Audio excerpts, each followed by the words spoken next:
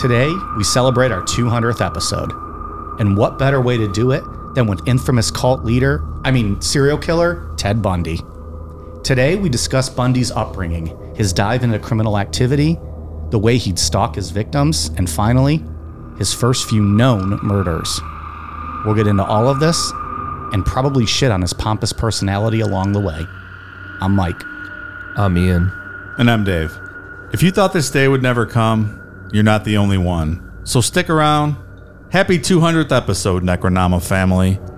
This is Necronomapod. And there he was, an operative for the Republican gubernatorial candidate, pleasant and sophisticated, even when he was accused of political spying. It's hard for me to believe that what I did is newsworthy, and my part in the campaign was so insignificant. I'm embarrassed that I should be getting this publicity from it. Really embarrassed. Bundy's years in the Pacific Northwest were busy ones. He earned a degree in psychology, entered law school, and worked in mental health and law enforcement. By all appearances, he was on the road to success. In 1974, police began investigating crimes involving women, mostly college students. Nearly every month, in and around Seattle, a young woman was murdered or disappeared. So this is a rare occurrence for me. Yeah? You did the Kent State outline. That was what, 3 weeks ago? It was more, maybe Something about like three weeks ago. And I already have a break. You did the whole Ted Bundy outline. You've written the book on him. I did. Yeah. Yeah. Well, You know I wasn't going to everything brag about it, but you're welcome. Okay. I gave you the notes. Yeah. I'm thinking it's going to be a 2, maybe 3-parter. I'll see how I finish. But yeah, I figured, you know what? You take this one off. I know everything there is to know about Ted Bundy. I'll write the notes and I'll give them to you. Did you learn anything new in this vast amount of research you've done on Ted Bundy that you didn't already know? No, nobody taught me anything on this one. They've used me as sources in Ted Bundy books. So I figured, hey, I'll write the outline and you just go ahead and read it, pal. I appreciate it. Yeah, hey, happy Father's Day. Thanks. I'll take the day off. Yeah. So I joined this podcast because I figured, we'll get 10 weeks out of it and I'll just drink beer with my buds and then we'll go back to watching wrestling. And 190 episodes past that and here we are. 200. I'm thinking this became like a thing. It's evolved a lot. That's slightly a thing. Yeah. People with tattoos are like, you motherfuckers, this better be a thing. We got through COVID and stuff. We're recording remotely It was a lot. for almost a whole year. Necronomapod has survived a pandemic, a global pandemic. It's true. I don't think we missed a damn week during that. Ever. And we weren't even in the same fucking town at that point. Yeah, for parts of it. Yeah, for I most of it. didn't love that remote stuff because you were kind of... Says the guy who's already booking his retirement and getting the fuck out of here. I am moving out of Ohio at some point, so it will become a remote show here. But we can afford better equipment by then. Sure. It won't sound like we're talking in a fucking tunnel or something. But you're just kind of at the whim of the internet company, and I don't know. Sometimes their service drops, and you get dropouts over the internet, and It's certainly it not was as- hard sometimes. Sure. And we didn't have video for any of that. No. Pretty much all of 2020 was just no video. We tried video. I want to say it was like the Michael Jackson episodes. Maybe. We recorded that was a 2-parter, wasn't it? Or was that one long part? It was too much. Well, yeah, it was Thanks. 2. I think we recorded 1 or 2 parts, both parts separate. And I think we tried video, but it just didn't work. It's kinda it was a weird. delay. It's weird. Because it wasn't the same. We were using a different audio system than the video was. Yeah. So it's not like it was synced up. So then when we did audio during the pandemic a few times, you don't see each other. You kind of talk over, like you don't know when someone else is going to speak. The conversation doesn't flow as well. Sure. I feel like I've gotten into a rhythm with my outline writing where I like give a break where I figure one of you guys are going to talk. Well, and when Dave takes his glasses off, we know that's the universal sign for he has something to say. For almost all of 2020, I didn't have the glasses. Visual cues. Right. It was just all If we're going no to video. break kayfabe for a minute, and Dave takes his reading glasses off, he's got something to say. Yeah. So I don't know. true. It's been very cool. I don't know. Very humble for all of it. More than anyone ever expected. That's right. Yeah. More than people probably wanted. They're like, oh, these assholes are doing an Earth episode. Like that guy on just the other day on iTunes. 1 star. Nope. Not for me. Fair enough. Did we talk about that last week? No. I don't remember that. We can't fault you with that. No, that's fair. an But honest that's a good opinion. review. Like, you Sure. don't need to be mean or shit on us. If it's not for you, it's not for you. Okay. He didn't have to call me potato or say anything nasty to me. Yeah. I mean, we're obviously not for the majority of people, but you don't have to be insulting about it. Yeah. Someone at my dad's work wanted to listen to it, and he was like, "Let's let me give you a heads up on what my son does." So my son's a potato, and he works with 2 drunk jackasses who don't let him tell his damn story. Who occasionally rate the hottest dogs to fuck. Also true. Oh yeah. Hey, look, I'm the only one who answered the question that you guys asked. You guys didn't have the balls to answer that question. Asked No, and I didn't. answered. Yeah. Asked and answered. Don't say I ever run from a question. Anyways, we'll save more of this maybe for the year-end show when we recap this year. Talk about, by then we'll be at what, I'm not good at math, but by then we'll probably be at 400 episodes or something. I don't know. I don't think that's how math works. No. Okay. Well, never mind then. Not on the Gregorian calendar. No. I think you're just making up words now. So we saved our highly requested one. Apparently, Dave's episode was not good enough, though. I thought the Ted Bundy episode we did on Patreon on April 1st, 2021, year of our Lord, was an exhaustive look at Ted Bundy in a very thoughtful and... It's almost selfish that people didn't love that one and demanded something else. I feel unappreciated, Yeah. maybe, that they weren't satisfied with just that episode alone. And we should say it was on Patreon, so you'd have to be on that. We tried to give them something special. Never satisfied. So today we'll break down Zac Efron's body, his abs, Yeah. his dynamite areolas. Who was better, Zac Efron or Ted Bundy? I am not hard in the slightest right now. We'll get you there, pal. We'll get you there. I'll get a little more Zac Efron. Night's talk. early, buddy. Yeah. Is Ted Bundy the Casey Anthony for women? Don't know. If he's not, who would be? I'm not saying it's quite as extreme. Yeah, I don't know. I guess it would be him. I mean, if you're getting Zac Efron to play you, Yeah. you must be a decent looking guy. There is one of those pics of Bundy where he looks just like Zac Efron. We looked at it earlier tonight with the beard, Yeah. right? Like it's Like a Ringer picture. it's crazy. It's almost hard to tell which one is which. But mostly, the if you watch the interviews with Bundy and the pictures, he's just a goofy fucking... He's a goofball. I don't know. He's not some overly gorgeous, handsome dude. I don't know. Is it his charisma? Is it his confidence? Did he have the it factor? Yeah. Oh, for sure. The charming. He seems charm. to have, yeah. Yeah. He seems goofy as fuck to me, but I guess... He seems like a guy who likes to talk a lot to make you think he's smarter than he actually is how he comes off to me in all those interviews that you can watch. I would fall for Ted Bundy. If I saw Ted Bundy walking around and running his mouth, I might think that he's trying to be smarter than he is, but I wouldn't think he's doing this. What we're Like, going to he's get just- into tonight, I wouldn't think that guy is doing this. I think that's right. He's just like a goofy legal fuckboy kind of. But yeah, right. You wouldn't peg him as a right. a serial killer. I think that's fair. I would be like, this guy's an idiot. Yeah, he's a clown. Right. Just trying to show off, trying to get laid, whatever. Exactly. Yeah, trying to one up you. All right, let's dive into it. We got a lot to get to. Ted Bundy was born Theodore Cowell on November 24th, 1946 in Burlington, Vermont to Eleanor Louise Cowell.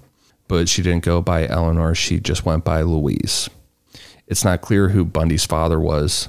Ann Rule, who worked with Bundy at a crisis center, taking calls from people at risk of suicide, claimed in her book that Bundy's birth certificate says that a salesman and Air Force vet named Lloyd Marshall was his father. His mother, Louise, said that she hooked up with a war vet named Jack Worthington, but he bailed as soon as she got pregnant. We're going to talk about it in a bit, but some family members say that Bundy's grandfather was a real piece of shit, and he was actually raping Louise, and Bundy was a product of incest. So I didn't know he was from Burlington, Vermont originally. That's interesting. Yeah. If he would have went a different way, maybe he would have met Ben and Jerry, who are also from Burlington. It could have been Ted and Ben and Jerry's ice cream. It could have been. He might have went down a different path. I'm just saying there's multiple paths available to Ted. Might have had like chocolate chip choke out. Interesting flavors of Ted and Ben and Jerry's. Sure, sounds good. Cookies and cremation. I don't know. He certainly would have avoided that rocky road he was going down. Exactly right. And that prey leaned into the car window and he bashed him in the back of the head and then he killed him. If only. You never know. There's no proof about anything that we just said about Ted Bundy's, who Ted Bundy's father was, besides Louise being Bundy's mother. A lot of people try to get themselves over regarding Ted Bundy, like a psychiatrist named Dorothy Lewis that interviewed Bundy and made a whole bunch of claims, including one that she got a sample of Bundy's DNA, tested it, and proved that he wasn't a product of incest. Dr. Lewis didn't provide any information as to how she got the sample or any of the actual results. She just said it. We're going to see that a lot in Ted Bundy's story. There's a lot of people who just say things and don't have proof to back it up. I think that's how our world works these days. Yeah. Is he the A lot of that going on. famous serial killer in American history? Yes, by So far. that's why. When you know, everybody wants a claim and a piece of that. Oh, I went to third grade with him, and back then I saw him do this and this and this, and I knew he was like this. So, everyone just kind of chomps at the bit. Yeah, there's a lot of that going on. There's a lot of people who have tried to hide their names in this story. They Their haven't. association. Yeah, and they haven't. Sometimes they haven't been hidden that well, but at the same time, there's been like 3 or 4 different aliases used in different books, so it gets a little muddy with names in this story as well. And we've talked a whole bunch about society not being kind to women over the course of human history in this show, and one of those is the aspect of single mothers. The first one that popped in my head when I was writing this was Eileen Wuornos' mother getting pregnant out of wedlock and the whole social stigma and terrible experience of living in a home for unwed mothers. And the same was for Louise. She was sent to Elizabeth Lund Home for Unwed Mothers, and instead of helping her in life, Louise's parents doubled down on this nonsense of not being able to be a single mother. You know what they call home for unwed mothers today? What's that? Just a home. It's wherever you fucking live. You're not Ridiculous. sent to somewhere like it's fucking prison. Home for unwed mothers. Like you're fucking going to Leper Island or something. Yeah, like it's for real, like a prison. Like something. Yeah. Leper Island. He acts like he doesn't know what Australia is. For the first 3 years of Bundy's life, he lived with his grandparents, Samuel and Eleanor Cowell. To avoid the social stigma of being a single mother, Bundy was raised as if his grandparents were his mother and father, and his biological mother, Louise, was his sister. Like a lot of the story, the household environment and Ted's behavior is up for debate. Bundy's Aunt Julia, who also lived in the grandparents' house, said that when Ted was 3 years old, she woke up from a nap and Ted had her surrounded with knives and was standing there smiling. This is just my opinion, but I think after reading a couple books on Ted Bundy and looking into this a lot, I think this is another case of someone trying to get themselves over. Like you said, he's the most famous serial killer ever. People just want to jump on board. Yeah. And have we're something going to to try say. and have their 2 cents into it. Be featured on a documentary or something. It's a good visual, though. Yeah, but that's something out of a movie. Like Sure, you wake of up and you're course it surrounded in knives. Like that didn't happen. Mike did that, but he did it with championship belts and luchador masks, right? I still do that. I just got to pull those out of storage in my basement. In most interviews with law enforcement and anyone that Ted Bundy agreed to talk to, he said that he looked up to his grandfather and that his grandfather was a perfect role model. In 1987, towards the end of his life, Bundy and some other family members told lawyers for appeal filings that Samuel Cowell was an extremely hateful man who was racist and beat his wife. Those accounts also bring up an incident of Samuel Cowell throwing Bundy's Aunt Julia down a flight of stairs for sleeping too long, and swinging around stray cats by their tails. There was also some claims of mental illness regarding his grandparents. Those filings claimed that Samuel Cowell would talk to people that weren't there, and that Bundy's grandmother, Eleanor, would regularly undergo electroshock therapy for depression. There isn't any concrete proof on any of this, and there are researchers and members of law enforcement who think that these claims were just kind of made up or fabricated a bit just to win appeals. A la Casey Anthony throwing her pops under the bus to get acquitted. Yeah, or like grabbing that woman that her dad drowned her kid in a pool, and all of a sudden, Right. her kid drowned in a pool. Yeah, that kind of stuff. In 1950, Louise changed her last name from Cowell to Nelson and left Philadelphia to move in with her cousin Jane and her husband Alan in Tacoma, Washington. It's not clear about that last name change. What it sounded like to me was that her family kind of pushed that on her, like, we don't want you to have our last name. Get the fuck out of here, kind of vibe is what I got from it. Yeah. Rude. Just because she had a one-night stand with probably an Air Force guy. Like, I can't envision hating someone in your family like that or your kid because they got pregnant. Like, yeah. People like to fuck, man. They're human. That's what people do. It's one of the only joys in this life. Yeah. Like, just calm down. It's okay. Yeah, it's Jesus is fine with it. Relax. Jesus likes to fuck cool. too. It's okay. Jesus fucked. Spoiler gonna alert say- for all you people. Jesus fucked too. That should be a new shirt. Jesus fucks. Jesus liked the pussy. He gave Mary Magdalene anal all the time. He loved it. It's okay. Just go listen to Bible Babble. It's on Patreon. He liked her pooper. He liked to put his penis in her pooper. Jesus liked butt sex. He loved it. I think he invented butt sex. he might have, Mike. He might have been the first person to be like, holes is holes, Joseph. Like, God fucked your wife, Joey. It's okay. People want to fuck. You think he cucked Judas? Did Judas have a wife? I don't know. They almost got divorced because they like just took off and followed Jesus around for a bunch of years, right? Those wives did. But then meanwhile, Jesus was around. banging Judas's wife. And then Judas found out. Was that Jesus' scam? Like, he got all the guys to leave and then he fucked all their wives. That's pretty good. Now we're on to Not bad. something. That's a biblical revision there. I like that. The gospel of cuckoldry. Jesus the bull. In 1951, Louise figured it was time to move on from all that negativity that was put on her, and she went to a singles night at the Tacoma First Methodist Church, which was kind of like a speed dating thing. There she met a hospital cook named John Bundy, and the two of them hit it off.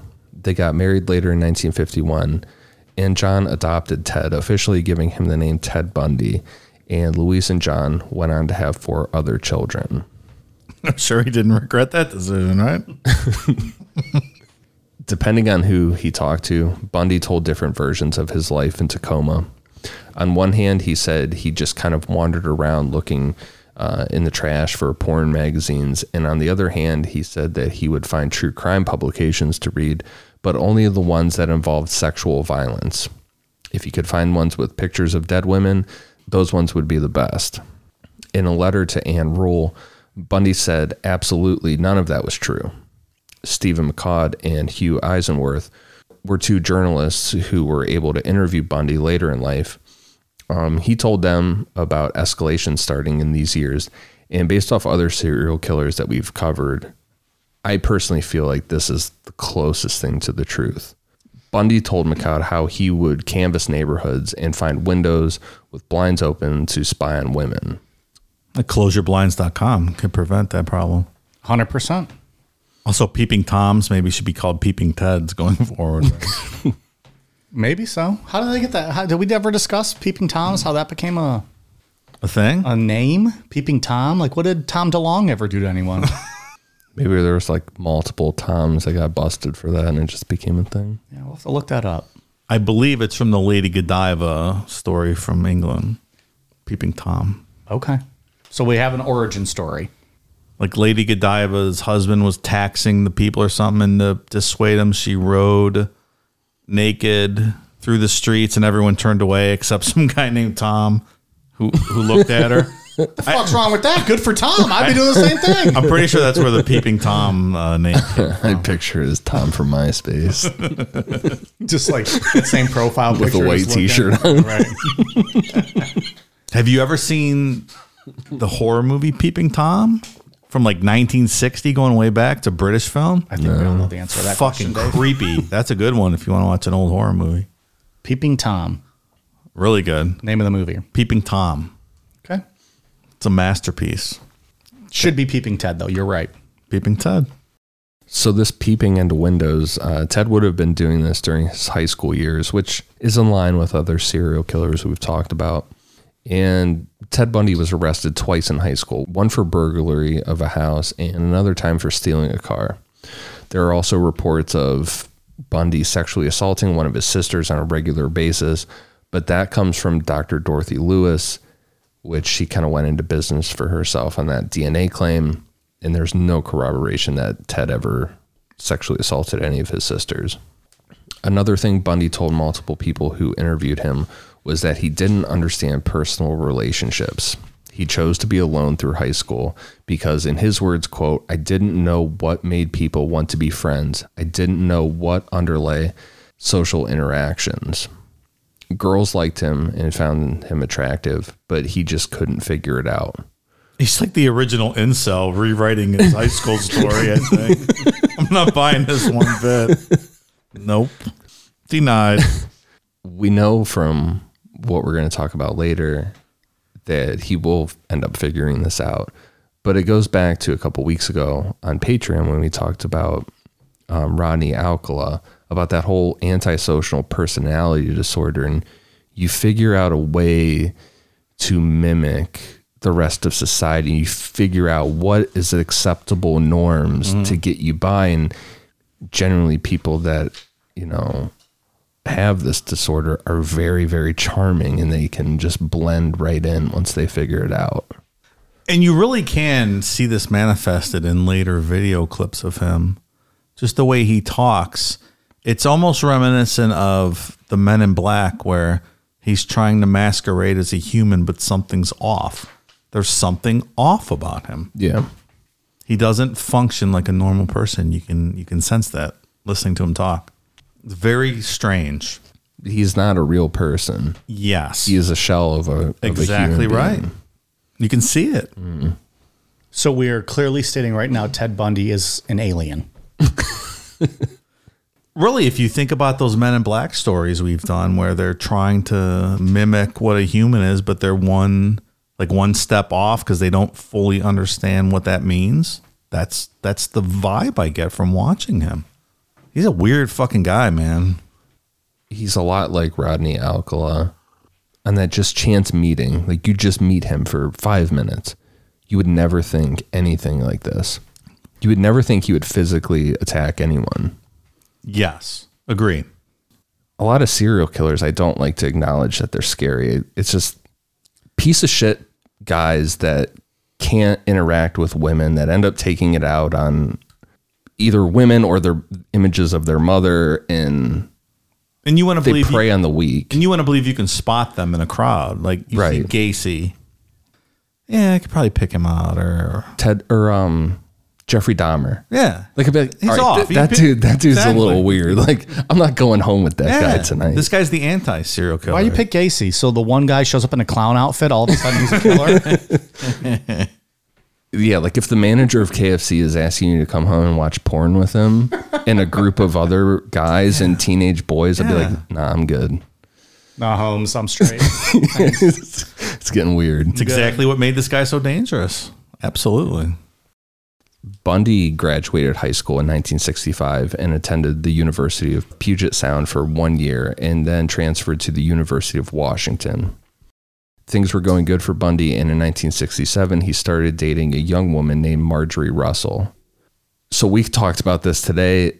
At the time when I wrote this, I didn't know that her real name had been used. You said you saw it in the documentary, potentially on Netflix. They showed a picture of her yearbook with her full name, unless they somehow pseudonymed, photoshopped that picture. I'm pretty sure that was her real name. And that's a weird thing with this story, like we said earlier, that names get changed. So the book that I read was Stephen McCloud, and Hugh Eisenworth, they used Marjorie Russell. One of the big common ones was Stephanie Brooks. I saw they using, yours was Diane. Diane, they refer to her as Diane on Netflix. And they showed a yearbook pictures, which seems like that was her. That would be real fucking weird if they did that. Yeah, I think that was her. I think her name was Diane. That'd be ultimate kayfabe. Too much, maybe. Too much. So just for the sake of this outline, we're just going to go with Marjorie Russell. In 1968, Bundy got restless with school, feeling that he was too smart or above school, that he should just be doing great things. And that's the thing with antisocial personality disorder and being a psychopath in general, is you get bored with stuff real quick. You need constant. And you get this vibe from everything that he says, very arrogant. He's too smart for everybody. So Bundy dropped out of college and worked a ton of different odd jobs. These odd jobs left him to volunteer at the Seattle office of Nelson Rockefeller's presidential campaign. By this time, Bundy had figured out how to be very charming, which led him to be Arthur Fletcher's driver during Fletcher's campaign for lieutenant governor of Washington State. At this time, Bundy really wanted to make his way into politics, and in August of 1968, he attended the Republican National Convention as a Rockefeller delegate. Bundy saw the convention as a success in that he was able to meet and talk to people that could potentially advance his goals of a political career. But his girlfriend Marjorie didn't see it that way. The way it's told is that Marjorie was from a very well-off family, and there were expectations as to who she dated. Bundy was trying to make his way into politics, but he wasn't making a ton of progress, and he was still working jobs like being a dishwasher, which there's nothing wrong with that when you're going to college. But Marjorie, like I said, there were expectations. So she broke up with Bundy because she didn't feel he had his priorities in order, and she said that he was immature. Well, socially, I mean, she can't date a dishwasher, right? Like she's elitist. She comes from a family, right? Like, yeah. Yeah, this is cleaning dishes. You're immature. Like, I can't be with you. Did this kick things off? The 1968 election kicked off a lot of shit. Maybe we can add this to it. Did hating women kick off here? There's an argument to be made about the way these victims look going forward. I don't disagree at all. For the record, Nelson Rockefeller did not win the nomination in 68, but did go on to become a vice president of the United States under Gerald Ford. Other nominees in 1968, the winner of the Republican nomination, Richard Nixon, George Romney, father of Mitt Romney, current U.S. Senator, and Governor of Michigan. Governor of Michigan and Governor of California at the time, a younger Ronald Reagan. That's true. All of them. Nixon had a huge lead going in. It wasn't really close. Reagan made a small push at the end. That was it. The end. There you go again, tricky dick. Bundy took this time to travel a bit. He visited relatives in Arkansas and made it back to Philadelphia and enrolled at Temple University for one semester. Here in 1969 is where some researchers believe Bundy found out the truth about his family, that his grandfather wasn't actually his father. Bundy told a girlfriend that a cousin showed him a copy of his birth certificate after calling him a bastard. But he's told Stephen McCloud and Hugh Eisenworth that he found the certificate himself. Either way, Bundy resented his mother for it, and it just kind of depends on who you believe. So when they initially moved out west, why did he think he was moving with his sister? How did that get explained that his parents, like his sister was taking him and leaving his parents, if he still thought his grandparents were his parents? You know what I mean? Yeah, good point. How do they explain that to him? I'm not sure. Like your sister's taking you and leaving. Yeah. I wonder. It makes you lean towards the cousin showing him a copy of it when they were young. Because the way that that's described is like maybe 9 or 10 years old. They're having this argument. The cousin's like, oh, yeah, well, fuck you. Yeah. How about this? And shows it to him. Because this is all based on what he told us, right? For the most part, yeah. And he was probably very inconsistent or misleading in a lot of stuff. And I think a lot of that was on purpose. Yeah, right. You know, if he has relatives in Arkansas, they have their own DNA testing company out there. It's called Ancestry.com. You can see everyone you're related to in 100-mile radius. Yeah, right. It's a big circle. Yeah. Incidentally, it's everyone. If your brother's your husband, Ancestry.com. That's not really funny at all, you motherfucker. Arkansas is a great state. I would never disrespect Arkansas like that. West Virginia, maybe, but not Arkansas. I never fucked my sister. She always turned you down. She couldn't take my big cock. She wouldn't take my cigar. I said, fuck you, whore. Oh, man. Monica, Who pregame too early tonight, Dave? Who pregame too early tonight?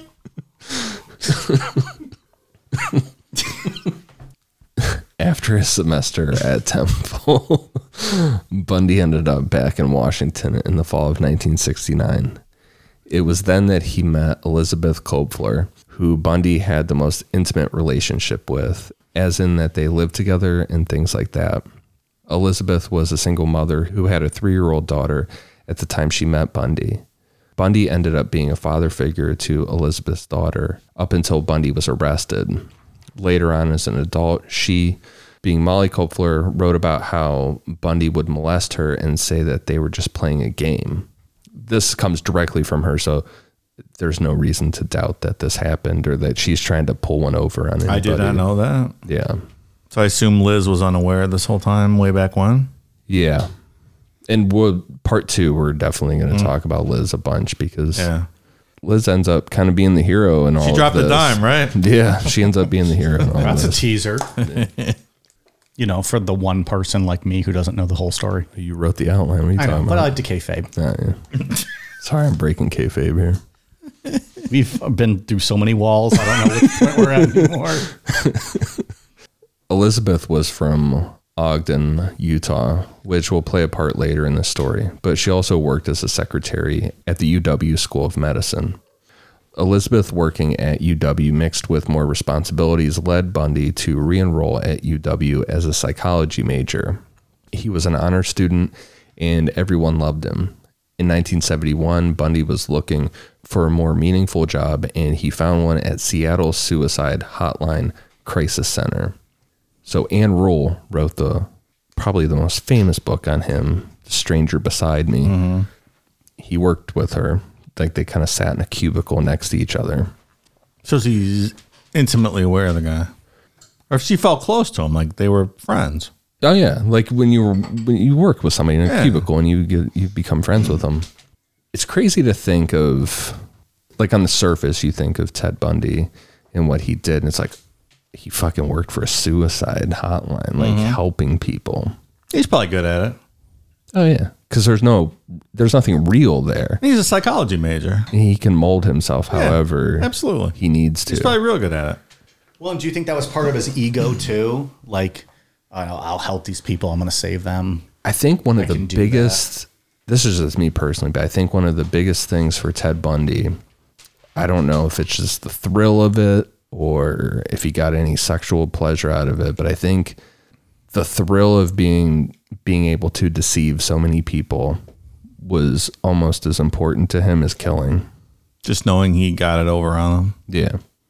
To be like that wolf in sheep's clothing. That's interesting. I think that's probably a good assumption. And Ann Rule would talk about how he would walk her out at night because they would work really weird hours, like middle of the night. And when they're walking through the parking lot, he would walk her out to the car and like make sure she got in her car. And he'd be like, you need to watch out, Ann. There's, people lurking in dark parking lots. You never know who's out here. And wow. I just read the other day, I didn't know this, that he had a secret love child with Ann Rule. They named it Ja. What would I do without my baby? 'Cause every thug needs a lady. I got a fetish for fucking you with your skirt on in the backseat of the Yukon. Is that a Ja Rule line for real? Yeah. With the I don't know. I just knew the two lines I love said. Ja. Ja Rule's awesome. He's Mesmerized with the Shanty. He's got a really good voice. Oh, man, Like it's great. That deep, kind of raspy voice. Yeah, I like He's that. got a couple good songs. Oh, yeah, absolutely. He's got that cool movie with Steven Seagal. Which one's that? He was in a few Where movies, wasn't he? They were in prison and Seagal was undercover, so I forget. It's absolutely ridiculous. I feel like that's a straight to DVD movie, wasn't it? That was straight to DVD. I always liked Ja Rule, though. I gotta finish fucking you with your skirt on. That's a good tune, man, with Ashanti. That's a great song. Ashanti's good. Oh, yeah. We were just talking about her the other day, remember? Mm-hmm. Like, whatever happened to Ashanti? We were talking about Ashanti on the show? Oh, no, in our text thread. Oh, I missed that one. I got a message from somebody that asked me if we were going to see the Ashanti show, like in Williamsburg, Virginia. And I'm like, but we didn't talk about it on the show? no, I don't think so. I'm like, So someone just randomly I'd love asked to, you, but no, I don't really live in Virginia, but I'm not making a trip for the Ashanti show, but No. that sounds great. I mean, if Ja Rule was opening for her, I'd maybe. Maybe that's road trip worthy. I don't know. It's a long drive though. As much as I like Ashanti, you know. So you guys just happened to be talking about it in a text, and then someone randomly DM'd you asking if we're going to do an Ashanti show. I specifically That's remember this creepy. because I remember she was featured on a song, or like some young kid remixed her song. And I was like, oh shit, you guys ever, like whatever happened to Ashanti? You guys remember that? This must have been one of your 7 a.m. conversations where I just... Yeah, and I was like, she's breezed really through the text fucking and attractive. read Like those. whatever happened to Ashanti? yeah. Oh, she's a smoke show. Oh yeah. Yeah. What did happen to her? Is she still around? She's still... Ja Rule was fucking her in the backseat of the Yukon with her skirt on. That's what happened to her. I'm pretty sure that was kayfabe and they were never dating. Because didn't he also do the song with the one chick from Destiny's Child? Not Beyonce, the other one. Kelly Rowland. Yeah, right? He's got a song with J-Lo. That's real good too. He knew. Ja Rule was the He man, got it dude. done, I'm yeah. telling you. Those early 2000s, he's like, you and you and you. Oh, Snoop Dogg wants a song? No, I'm going to do the hot chicks. I'm going to do songs with them. Smart. Absolutely. What's Love? That's the song. What's love? That's a good Fat tune, Joe, man. Ashanti, Yeah. and Ja Rule. the way you feel, the way you look. That's the J Rule, or that's the J Lo one. Oh, okay, that one. I like that one. What's that one called?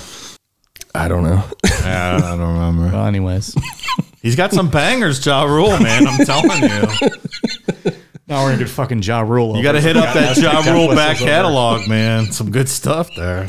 But it's not even his catalog. It's not his song. Doesn't matter. You got to scroll through everyone else's. Doesn't matter. Comes up in the search. It's like Snoop Dogg. You just got to see him featured on everything. Has Ja Rule ever released an album? Ever?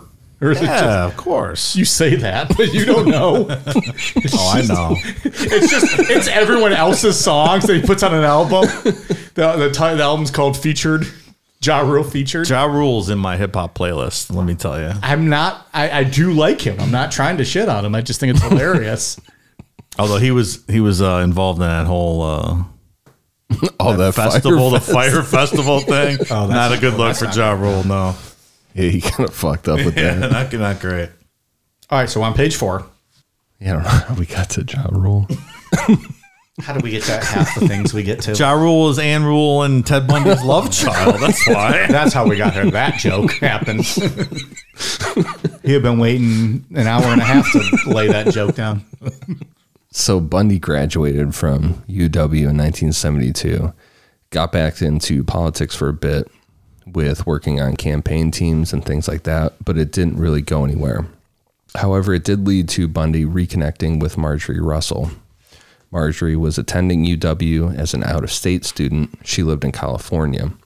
So while doing campaign work for the Republican Party, Bundy ended up in California for a bit in 1973, and he ran into Marjorie.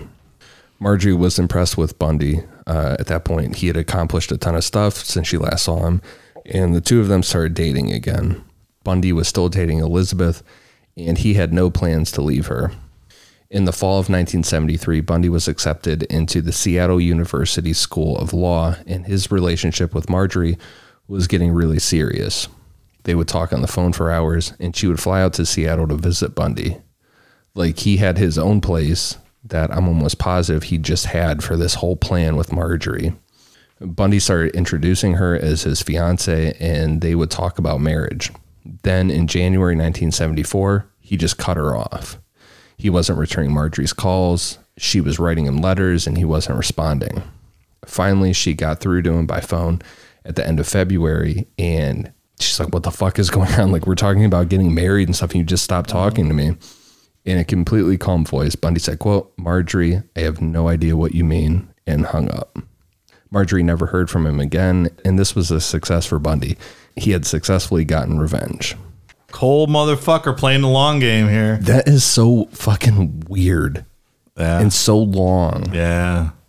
It's like, I'll show you. Like years. Yeah. Years of planning to do this. I don't hate that revenge. Like that style. Like this is the one woman that he didn't, have any real criminal issues with. But like she ditched him when he was just trying to, cut his teeth, work hard. You know why? Because he couldn't kill her because he was already linked to her and she was a high profile, well-to-do family. So that was off the table. Maybe so. He probably 100% would have killed her. Absolutely. But instead, he led her on, made her fall in love or get smitten. And he was like, bye. It was plan B. Next best thing he could do. Break her heart. 'Cause he couldn't kill her. That's Break her right. heart. That's right. I'm still going to say it's weird It's very weird to just string carry it someone that along long. for But, years. The guy was busting his ass, cleaning dishes at the time, before he became a piece of shit and was, trying to cut his teeth in politics. And, oh, you're not good enough for me, is what she said. Shortly after this, it seems like this is where stuff went off the rails for Bundy. He started skipping classes. And then by April of 1974, he had just straight up dropped out of law school. We don't know for sure when Ted Bundy started killing. What we do know is that he was at a minimum looking into windows to spy on women this whole time. So like all this shit that we've talked about where he's doing this normal stuff, going to law school and things, he's already looking into women's windows this whole time. And I think that everyone is in agreement, whether it's researchers or law enforcement, that he escalated far before his first known murder in 1974. At one point, he told investigators that he attempted his first abduction in 1969. The FBI's 1992 field guide on Ted Bundy used to profile similar offenders. Under the MO, Bundy told the FBI that, quote, dry runs were when he would pick up a woman and release her unharmed. On the other hand, he said that, quote, abductions were when an intended victim escaped. So if we believe his statements about 1969, he intended to kill a woman, but she got away. Just using his words. But none of them ever came forward later on and said, hey, I think this guy, I got away from him years ago. Kind of a handful we're going to talk about a little bit. Ones that say, oh yeah, I saw a guy with a sling walking around asking for help, shit like that. Yeah. No one that I know of, at least, that was like in the car with him and then they let him go. He let them go. He told psychologist Art Norman that he killed 2 women in Atlantic City while visiting family in Philadelphia in 1969. He also told homicide detective Robert D. Keppel that he committed a murder in Seattle in 1972 and another murder in 1973 where the victim was a hitchhiker, but he refused to go into any details. This is just me personally, but I think what Bundy told Stephen McCloud and Hugh Eisenworth about his escalation is probably the closest thing to the truth based on what we've talked about with other serial killers. Bundy doesn't give dates or even a year for this information, but at least I found it to be a very fascinating look into a guy that most of the time refused to talk to anybody about the psychology behind what he was doing or reasoning. When he talked to them, Bundy would only talk in the third person and never use his name as to not incriminate himself. Even though the motherfucker's already sitting on death row, he still would not use He always thought he was going to get off. Right. He always thought he was going to pull this off. Every time. Yeah. So he would only talk in the third person. And earlier in this conversation, he alluded to having to be drunk to act on his impulses, which we're going to learn later on is just absolutely not true. Well, when you watch the documentary, Michaud says that he gave him that idea for the third person because he said he kept meeting with him. They weren't really getting anywhere. So he gave him that idea to say, hey, why don't you speak, from your psychology background, that what you think this person did or how they would have reacted. And he took the bait. And he's like, yeah, that's a good idea. So the book that I read, Conversation with the Killer, Ted Bundy, it's basically just a transcript. It's a transcript of the whole conversation with him. And then they put in like little parentheses with notes and stuff. Yeah. So I want to say like 40 or 50 pages into the book, it's nothing. There's just this kind of rambling nonsense they're talking about. And then all of a sudden around 50, Stephen comes in and he's like, hey, I got this idea now. And he pitches it to him. And then Bundy's like, interesting. Well, I'll think about that. And then it'll give the date. A couple days later, they talk again and he bites on it. And this is what he does. It's almost like that OJ If I Did It book. Yeah. Kind of with the plausible deniability. Here's what I did. Right. But if I did it, Yeah, that's exactly what it's like. here's what I would have done. It's like he sat there for a day or two and was like, I can make this work. Yep. I can play a game as much as, Sure. I can play it at my Because I'm so smart. my level. I'm so smart. Yep. That's exactly what it is. So we're going to read this big quote from Ted Bundy, him explaining escalation, really. And honestly, out of a 300-page book, this is the most interesting part of the book that I found to be possibly what's the realest thing that Ted Bundy might have said. Okay. Mike Bundy, you going to read this? On one particular evening, when he had been drinking a great deal and he was passing a bar, he saw a woman leaving the bar and walk up a fairly dark side street. We'd say that something seemed to seize him. I was going to say something crystallized, but that's another way of looking at it. But the urge to do something to that person seized him in a way he'd never been affected before. And it seized him strongly, and to the point where, without giving a great deal of thought, he searched around for some instrumentally to attack this woman with. He found a piece of 2x4 in a lot somewhere and proceeded to follow and track this girl. Can I just interject here that a third-person analysis by a convicted serial killer would be something like you see in Silence of the Lambs, right? Where Hannibal Lecter's giving advice as to how something might have happened and describing, this is a firsthand account of what took place.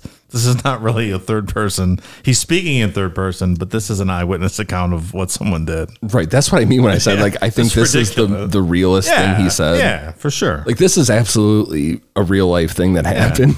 He's recounting it using a third person that's not really obscuring much. Which it's equal parts interesting and really douchey and arrogant at the same time. Yeah. It's interesting to hear him describe it. It is. But at the same time, it's like, you're not that smart. You're not fooling us. Right. We know Think what you you're so are. clever. Like, We know what you're doing. It's like when your dog is hiding from you and you're like, oh, I don't know where he is. Where are you? And like you see the tail like sitting out of the blanket wagging, and you're like, oh, where is he? And the dog's so proud that like it hid from you. I guess that is a little bit of karma onto him at the end of all this, that he thought he was so smart and the rest of the world's kind of laughing. I'm like, That's fair. no, you're a fucking idiot. Sure. Yeah. You're just as bad as the rest of them. But And Michaud responds, how great a distance. Well, so I was going to read that last sentence of what he had said was, he found a piece of 2x4 in a lot somewhere and proceeded to follow and track this girl. How great a distance? Oh, I don't know, several blocks. And when he reached the point where he was almost driven to do something, there was really no control at this point. And the situation's novel because while he may have toyed around with fantasies before and made several abortive attempts to act out of fantasy, it never reached the point where he was confronted with harming another individual or taking possession or abducting or whatever, which really is ultimate, I suppose. One of the ultimate antisocial acts, as it were. And so it reached a point where he'd gotten ahead of his quarry, this girl, and was lying in wait for her, as they say. But before she reached the point where he was concealed, she turned and went into her house. And yet the sort of revelation of that existence and the frenzied desire that seized him really seemed to usher in a new dimension to that part of himself that was obsessed with or otherwise enamored with violence and women and sexual activity, a composite kind of thing. Not terribly well defined, but more well defined as time went on. This particular incident spurred him on succeeding evenings to hunt this neighbor, searching for others. I mean, he had, in the months and years previous to this, frequently passed women in alleys, women in dark streets, women alone on any number of occasions, as he was making his rounds and looking in windows.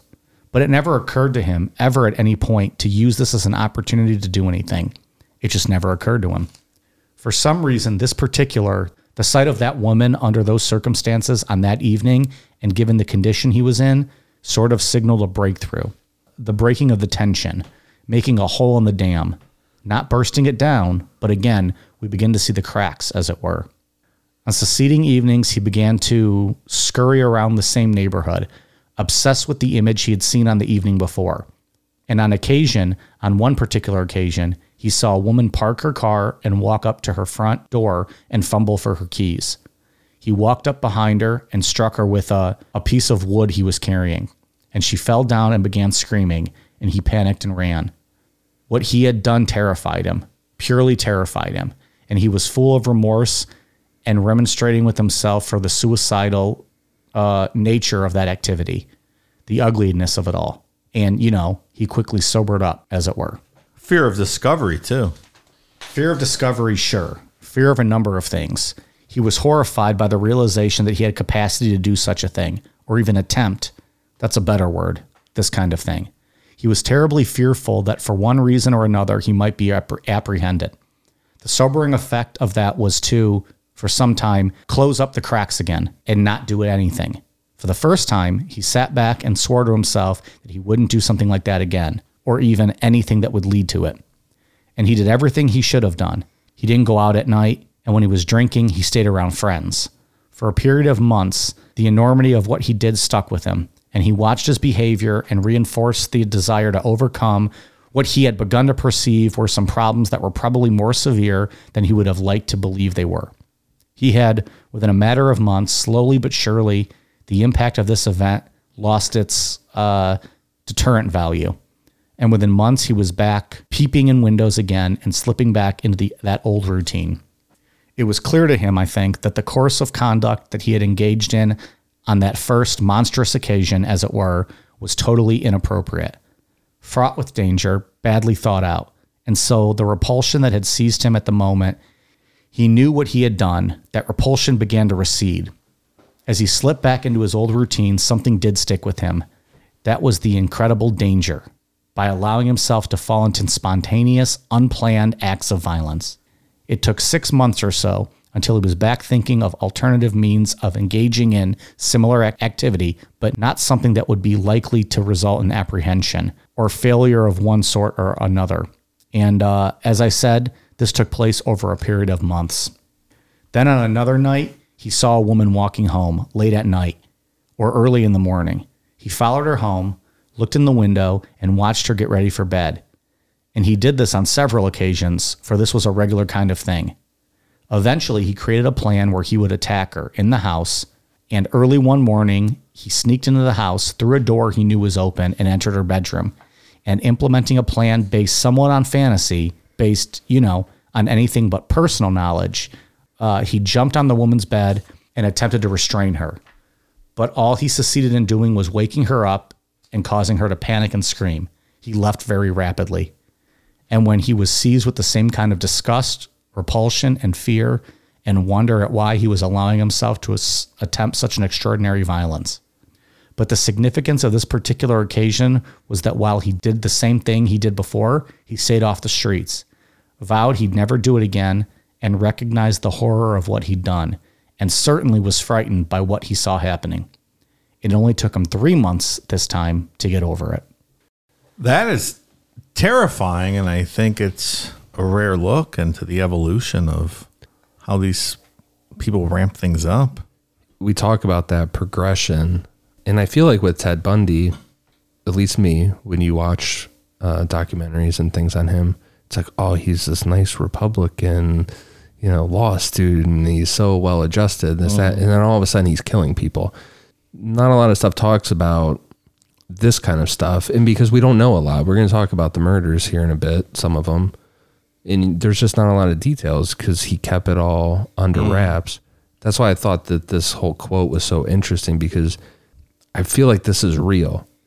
I feel like he was really doing this, that this wasn't him just trying to pull one over. I think that's right. And he was a psychology major. I think he understands what took place with him, and he's analyzing, the process he went through to get to where he eventually got to. It seems like it. And he understands. Every serial killer we've talked about has some form of a progression. Mm-hmm. Like they give themselves little allowances. Like it seems like with him, I was following a girl, but then this night I grabbed a 2x4. If I just do a little bit more, it'll be all right. And then you act and you're like, oh fuck, I can't believe I did that. Mm. But and then like how this ends, it only took him 3 months to get over it this time. Yeah. As opposed to 6 months before. Yeah. Or that he said like, oh, I would drink, but only with friends. Like I'm making that effort to, It's the progression and the rationalization, and it's quite interesting. I think more so with this guy, because like I said, he's a psychology major, and I think he has a little bit more insight into what was happening with himself than most people would, because he's a smart guy. Yeah, we keep fascinating. I feel like we keep going kind of back and forth on that. He is a smart guy, but he's not as smart as he thinks he is. That's true. Because he's not dumb, but he's certainly not as smart as the lawyers that he's been speaking with and giving these interviews to and thinking he's going to get himself out of, any convictions or jail. He is a smart guy. Yeah, he's not like a dumb person who thinks he's smart. He's a smart guy who has an overinflated ego and believes he's a lot smarter than he actually is. Absolutely, I agree. A little after midnight on January 4th, 1974, right around the time that Bundy ended his relationship with Marjorie, he broke into the basement apartment of 18-year-old Karen Sparks, who was a student at UW. Bundy brutally beat her with a metal rod from her bed frame, and then he sexually assaulted her with the same rod or a metal speculum that he brought with him, causing severe internal injuries. Bundy beat her so bad that Karen was in a coma for 10 days. She survived, but she was left with permanent physical and mental disabilities. He completely ruined her life. Yeah. She got a lot of brain damage. Yeah. That's one thing with him that makes him, I will say that makes him scary, is that it's so fast and so silent. You don't hear him coming at all.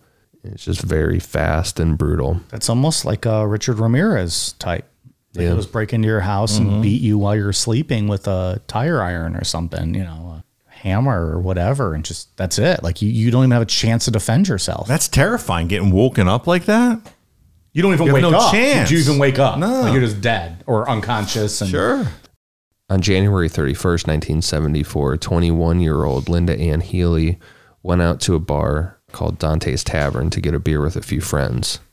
Linda was entering her senior year at UW as a psychology major, and on that night, they didn't stay at the bar too long because Linda had to get up early for work, and one of their friends needed to get on a bus before 10 p.m., so they all headed out a little after 9:30. After getting home around 10 p.m., Linda talked to her boyfriend on the phone for about an hour, and then she went upstairs and hung out with one of her roommates until about 12 a.m. Around 12 a.m., they said goodnight, and Linda went down to her bedroom. Linda worked for a company that put together weather reports for the ski slopes in the area, so every day at 5:30 a.m., she would go to the college radio station and read the snow conditions for the slopes. Linda used an alarm clock radio, which played music every morning. One of her roommates heard the radio playing, but assumed that maybe Linda wasn't going to go to work, and she was just laying in bed listening to the radio. About an hour later, at 6:30 a.m. that morning, the manager of the radio station called to see where Linda was. He was concerned enough that he asked her roommate that answered the phone to check if Linda's bike was there. Linda rode her bike to work every day, and it was still there at the house. Her roommates then went into her room, and everything looked like it was in perfect condition, but it was kind of too perfect. Linda never made her bed during the week, and her bed was made like military perfect. The next thing they found was that the side door was unlocked, and one of the roommates specifically remembered locking it. As the day went on, her roommates got more and more worried, but when Linda's parents showed up to take her out to dinner, they told her parents how no one had seen her since the night before. At that point, it was 6 p.m., and her father thought that maybe she was just out with her boyfriend or something. However, Linda's mother called the police immediately to report her as missing. At first, police treated this as a college student who hadn't come home yet or something along those lines, and that seemed very possible here. There were no signs of a crime happening, but later that night, a detective came to the house and he was looking around Linda's room. He decided to pull the blankets off her bed and found that there were blood stains on the sheet and pillowcase. Then the detective went to her closet and found the nightgown Linda usually wore was pushed back a bit. Like everything was hanging normally, but it was like pushed back between clothes where you wouldn't really see it. And it had blood around the collar. Ted Bundy didn't get into this crime too much. What we do know is that at some point in the night, Bundy broke into the house, probably through the unlocked side door, but he told Stephen McCod that it was the front door. Bundy said that he went door to door in the house and then landed on Linda's. His attack on her would have had to have been really quick and brutal. Her roommate right across the hall didn't hear anything that night. Assuming he just hit her in the head with a blunt object while she was sleeping, gave Bundy enough time to dress Linda, clean up the room, and quietly leave the house with her. Can you imagine being a roommate and thinking about that? Like that is everybody's like worst nightmare, right? Absolutely. Like sleeping at night, you don't even know someone's breaking into your house, and then across the room from you, they're killing someone brutally and taking them out. It's so brazen, too. He to didn't break even into kill a house. her. He just knocked her unconscious, dressed her, and took her out. Right. But beat her enough that you don't even know, and you wake up the next day and you still don't know anything's wrong. Because he made the bed, he cleaned it up. That's why you close your blinds, first of all. But just to do that in a house full of people is so brazen. It's that arrogance we talked You about. don't that know who's cockiness. in the house. I mean, there could be... So There could have been a weightlifter friend up, getting a glass of milk in the middle of the night that would have flattened him. You know what I mean? That's why I think that quote, no weightlifter friend getting a glass of milk. Gotta get that calcium in his body late at night. He's not like this. Making a protein shake after that midnight workout. Like Bundy's not this overwhelming force that could handle a whole house. He's not full a tough of people. guy. He's not a tough guy. Right. He doesn't know who's in that house, what party they had, who might live there. Someone could have stomped his ass. There was something else I was going to say with regards to that. It slipped my mind. I don't remember. If I think of it, we'll come back. All I'm saying is if I happened to be banging Linda's roommate that night and I was in the house and I got up for a glass of water or milk or whatever, You'd have beat his ass. I'd have beat his ass in the kitchen and this story wouldn't have happened. yeah, Just the fact that he, and went door to door. normally- If you believe what he said, that he and went he door also to said door. he broke through a door. He said he broke in through the front door, but And the roommate said she locked all the doors, the side door was unlocked. but she said she remembers locking it. Right. So he probably so went in through the side. And but did they find signs of him breaking in, or did she maybe just misremember and not lock that door? Yeah, I actually? mean, maybe she misremembered. It's just not that much of a soft target, I guess. No, it's not. A house full of people. Yeah, right. And like I said, if you take his word for it, he went door to door, kind of debating on which door he was going to go into. Like who am I going to kill? Which one? But how do you know what's behind the door? Like But it's the arrogance. her I think. roommate Like, and her boyfriend might have been up smoking a joint in there, and the guy was like, "Who the fuck is this clown?" And just cold cocked him. Right? he's not the bull we ordered tonight for me to be cocked. It just seems very risky. It very much does. But that also makes it more terrifying. Yeah, I guess. Like, when are you safe? According to what Bundy told McCod, is that he probably gagged Linda and she came to either in his Volkswagen Bug or outside of it when they got to a remote area of Taylor Mountain. Bundy said that this location was chosen beforehand, and after he raped Linda at this location, he killed her quick, but he didn't say how. Based on other things Bundy said to investigators, it's believed that a lot of his victims died while Bundy was raping them, like he would strangle them from behind while he was raping them. That's really dark. But we don't know that. That's just Yeah.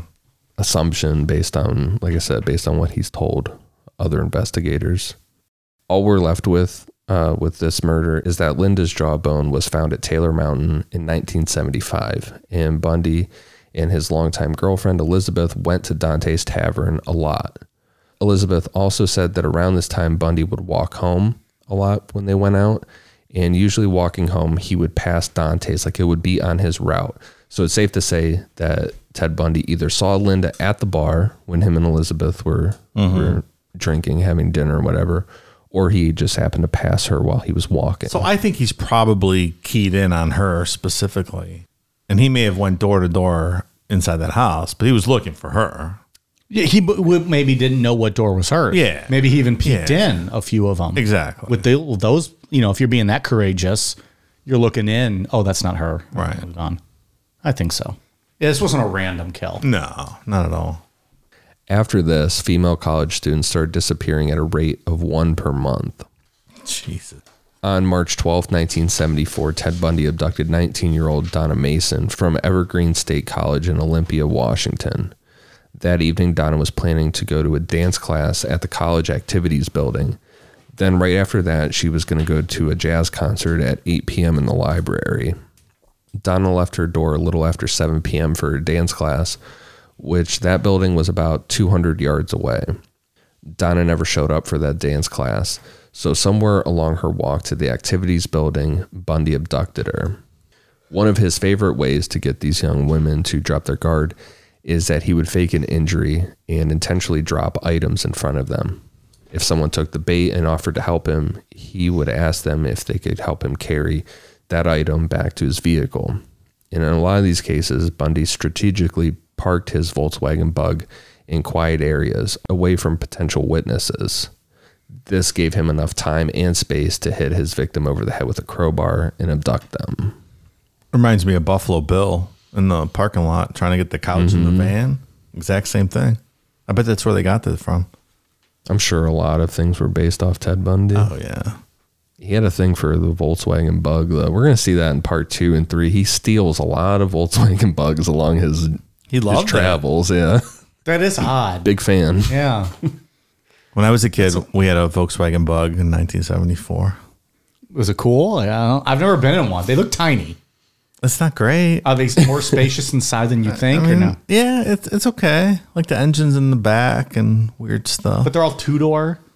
They were. I think so. Two-door cars. I don't really remember. Make me, not that many people have them anymore, but they make me claustrophobic. Like, I don't want to have to move your seat to get out of the back. Oh, definitely not. No, that's what I'm saying. Feel trapped. Yeah. Like nowadays, there's no way I'm sitting in the back of a two-door car. No. Wasn't the engine in the trunk? Yeah, That's what he was saying, engine's in the back. Oh, okay. I'm sorry. Absolutely. Yeah. But you just be stuck back there in the back seat. Like, unless that person in front of you moves their seat, you can't get out. Yeah. That's just thinking about it love now that. makes it really difficult to breathe. Like, weird car. I can't do that. Fucking Nazi company, Volkswagen. Jesus. Well, I mean, they are. They are. They 100% Nazis.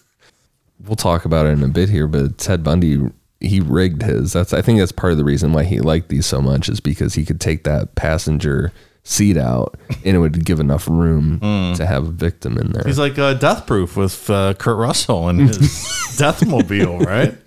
Smashing Rose McGowan's face into the Such a good into movie. the side of the car. Didn't we discuss that on one of our shows recently? That always gets rated as Tarantino's worst movie. I fucking love it. Really? I love Death Proof. One of the best Tarantino movies. I think I put it in my top 3. We all put it in our top 3. I don't disagree. I love it. It's I really think it's good. great. When they whoop his ass at the end of that movie, Yeah. it's so great. How do people not like that movie? I don't know. It's the same people that probably fucking think lasagna is great. You can't trust them.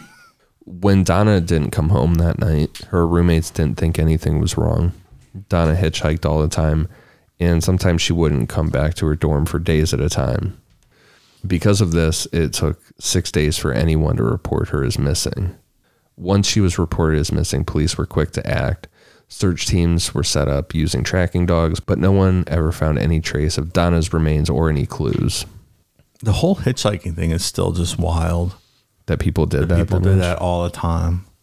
Can you imagine just getting in a car with strangers now? No. Like, it's fucking crazy. And we all kind of, It's crazy. like, that was not our day. And it was even before your day. Like, Yeah. it wasn't like a thing we did. Like, that's weird. It's nuts. Yeah.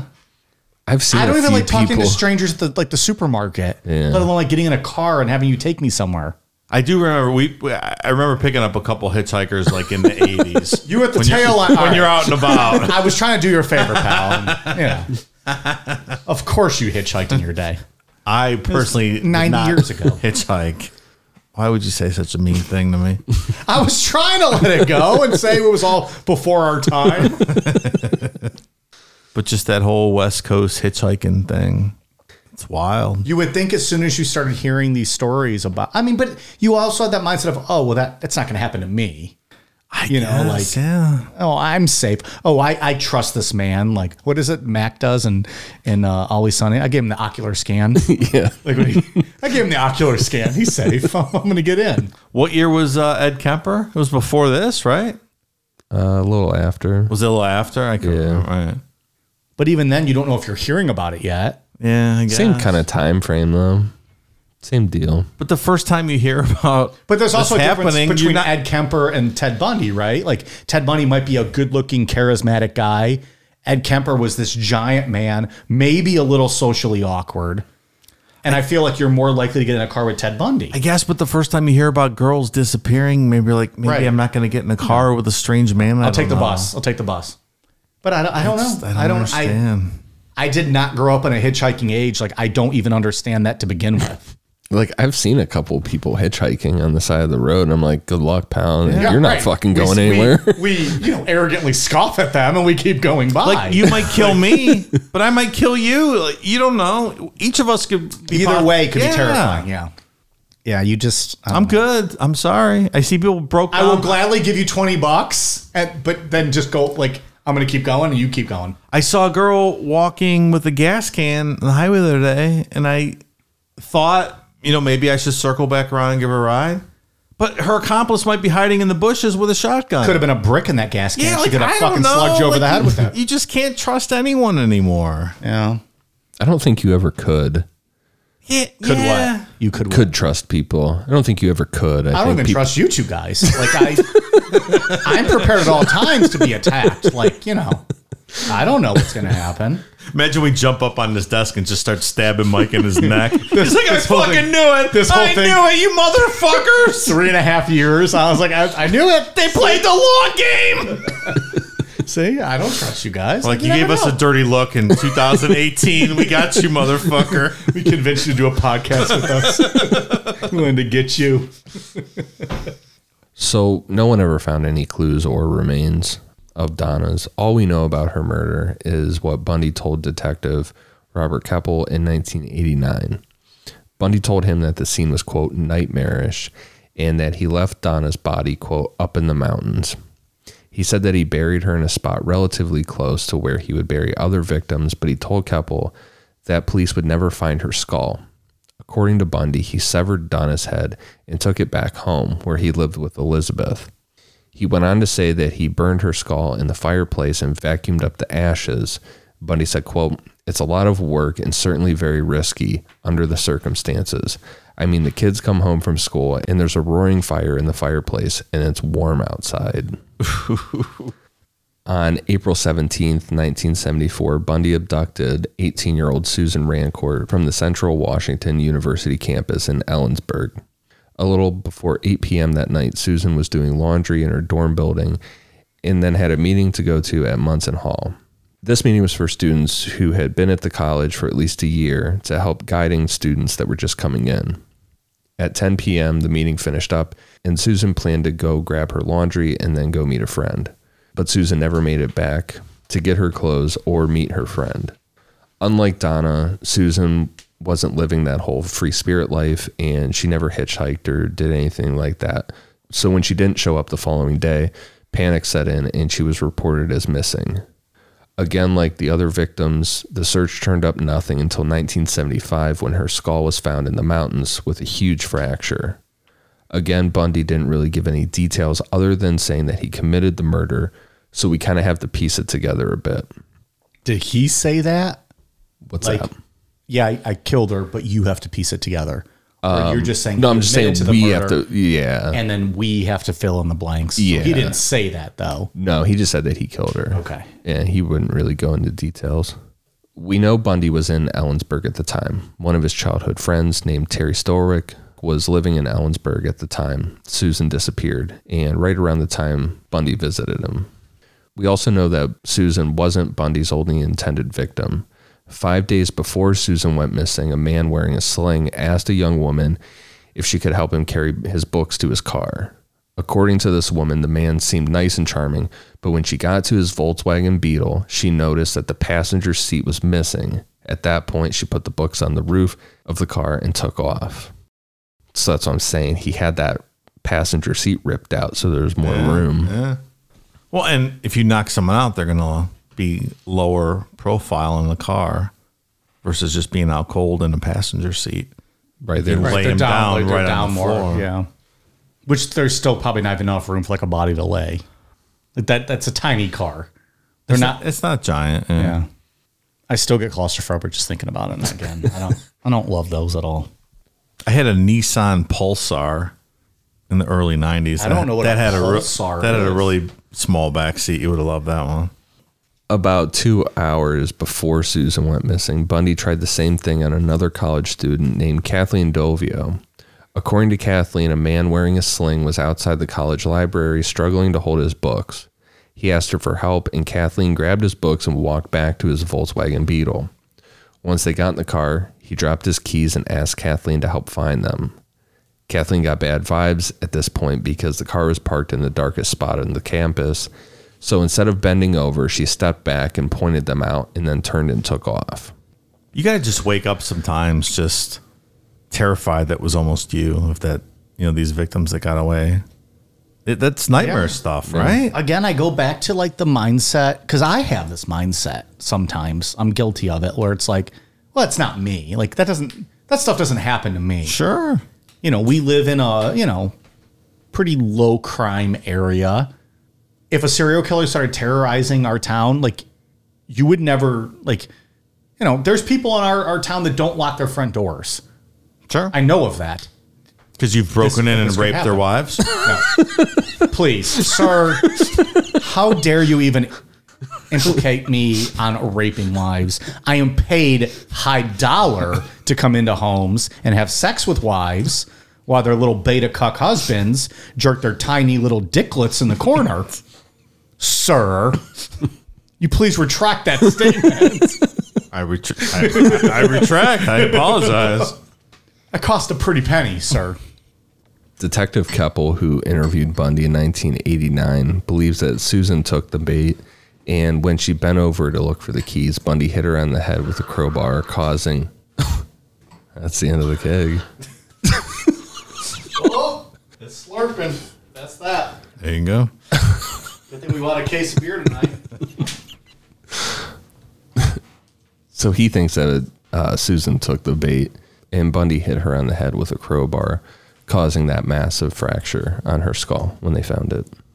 It's pretty, I say the word brazen, I used it before, but it's pretty brazen to hunt on a college campus like this where you assume there's lots of people around, right? And to try it multiple times with girls running away. Like if I try this and like girls pegged me and started running away, wouldn't you leave? He doesn't give a fuck. He stays there and finds another victim. We'll find out. He uses these college libraries to read and shit. Oh man, it's just it's that just arrogance. Huge balls, right? Like a feeling of being invincible. Maybe like it's far before the days of surveillance cameras, so he doesn't have that to worry about. Yeah, definitely. But there's still if there's multiple women running away, even if there's just multiple people around, you're not going to approach someone. I mean, you would think you wouldn't. The average person would not do that. I think he just assumes he fits in so well as this law student or whatever he considers himself. These are fairly planned out. These weren't like crazy. Like he didn't have a victim in mind. Like he wasn't following someone for a long time. But these were planned out as far as like he strategically parked his car where he could. It was dark and he could get away real quick. We'll see probably next week. He gets impulsive and does some real brazen shit, like broad daylight in front of tons of people.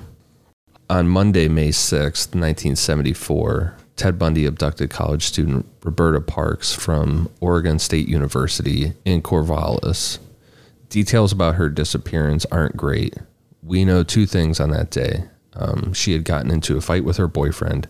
He wanted to get married and she wasn't having it. And two, she was last seen walking between her dorm at Sackett Hall and the Memorial Union building. While walking by Memorial Union building, Roberta stopped to talk to her friend Lorraine about a Spanish test that was coming up. After that, Roberta told Lorraine that she was headed to get some ice cream and then go home. And that was the last time she was seen. Again, her remains would be found on Taylor Mountain, which by this time had become the burial site for all of Ted Bundy's victims so far. All Bundy gave regarding this murder was that weird third-person shit that he was giving to Stephen McCaud. According to Bundy, she was lonely and depressed, which makes sense with the boyfriend issue. And after talking for a bit, he convinced Roberta to go with him to get some food and grab a beer. Now, Bundy said, in his opinion, there were two possible reasons why she accepted his invitation. He was either convincing enough or she just wanted to take her mind off of things. Once they were in the car, Bundy lied and said that he needed to collect his thesis from a nearby typist. At that point, he drove out to a secluded area where he could attack her, then drove another 5 hours to his burial site on Taylor Mountain. And that's something that I feel like I might have glossed over a bit in this outline, but all these victims are significant. They're all in Washington State or in Oregon, like in a general area. But Taylor Mountain is far away from most of them. So he's driving hours. And with this specific murder, he killed her and then drove 5 hours to bury her. Bury her and then 5 hours just to come back. Or wherever he was going, probably back with, his girlfriend Liz. Which logistics wise is smart. Well, yeah, you get as far away as possible. Yeah. And that's the thing where, feel like we keep alluding to like part 2 and 3 or whatever, but he really makes a mess of all of this as far as, state lines are concerned and when it's a federal crime and when it's not. And, he crosses state lines a lot, whether it's on purpose or not, By this point, panic was starting to set in that there was a connection between all these cases. And that's where we're going to pick back up on part 2. In part 2, we'll get into this investigation of missing college students in this area. His last murder in this area of Georgianne Hawkins. I wrote here that we're going to try to wrap it up and not go to a third part, but that's just not happening. So Never thought it would. Yeah, we'll get into that stuff next week and see where it goes from there. But well, if there's ever something that's going to go, because we're making an effort to get everything done in 2 parts now. If there was ever going to be one that goes longer, perhaps Ted Bundy is appropriate. You know who didn't make mistakes? The people that just signed up for Patreon. They're loving life now. We got some special shout outs to Joseph Richardson. The bigger the fupa, the tastier the chalupa. that's ridiculous. Genius. Veronica Curino, Maggie Long, Gabby, Dave's new sugar baby. Hey, what's up? Dave, you got a sugar baby? Apparently. Okay. Where am I writing a check to?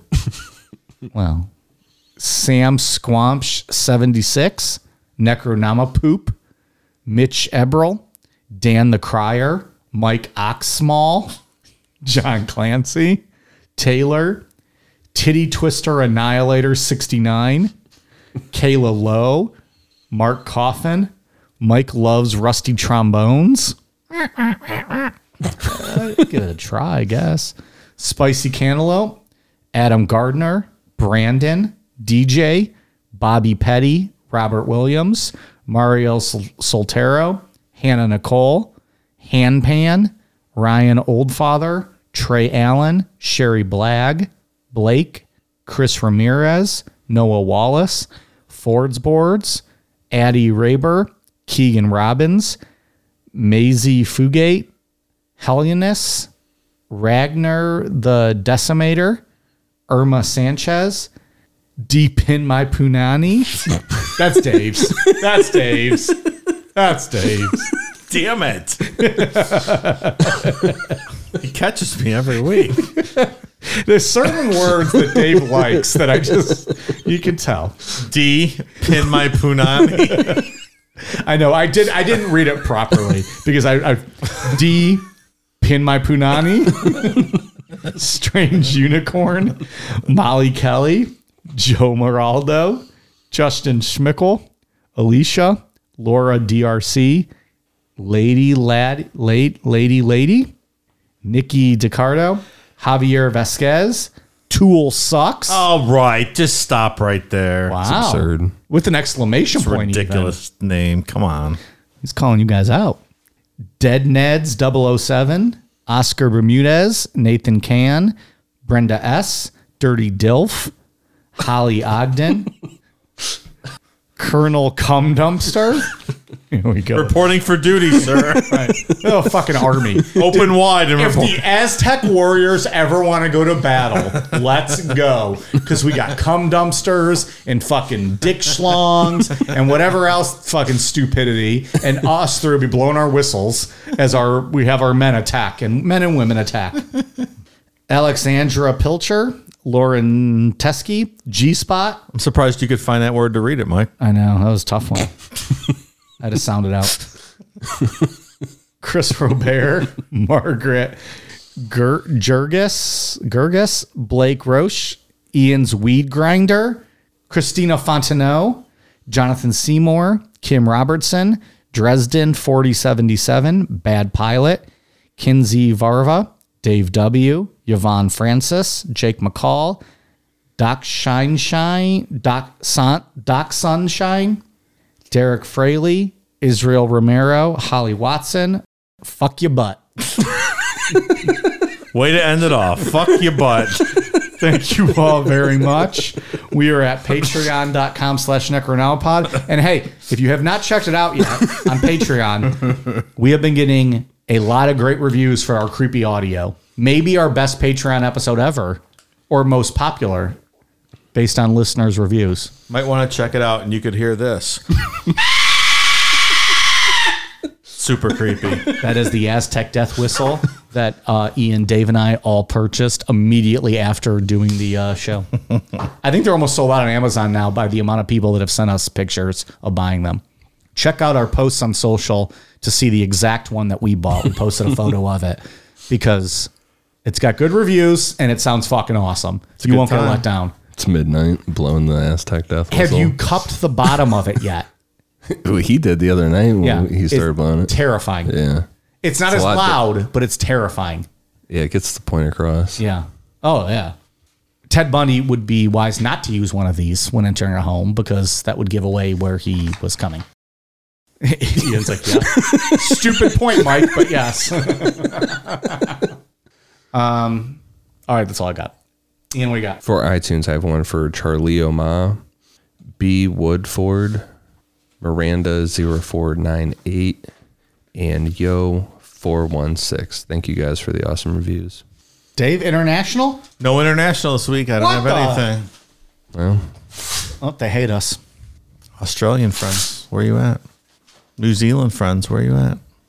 All right, anything else? We good? It was a good show. Long show. That was good. Part 1. We'll see where this goes. Next week, hear my take on rigatoni. We're on Twitter, Facebook, Instagram, YouTube at Necronomapod, patreon.com/Necronomapod, Amazon.com, search Necronomapod for all of our latest merch. And hey, we're going to be working on some new shirts. We'll have those out, in the coming weeks. But we haven't posted anything in a while, so we'll get some new merch out there soon. And what else? I think that's it. Necronomapod.com for stickers, and we'll have some koozies coming back eventually here soon too. So stand by for those. We'll let you guys know on that. Thank you all very much. all right, you guys ready for a cool down beer?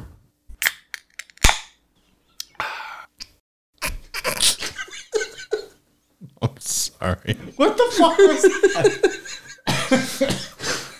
I got the wrong one. Shut it the fuck down.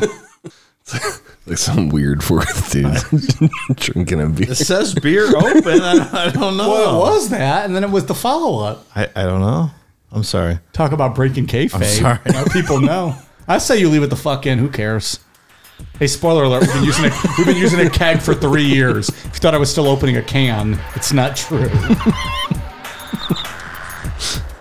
Bye.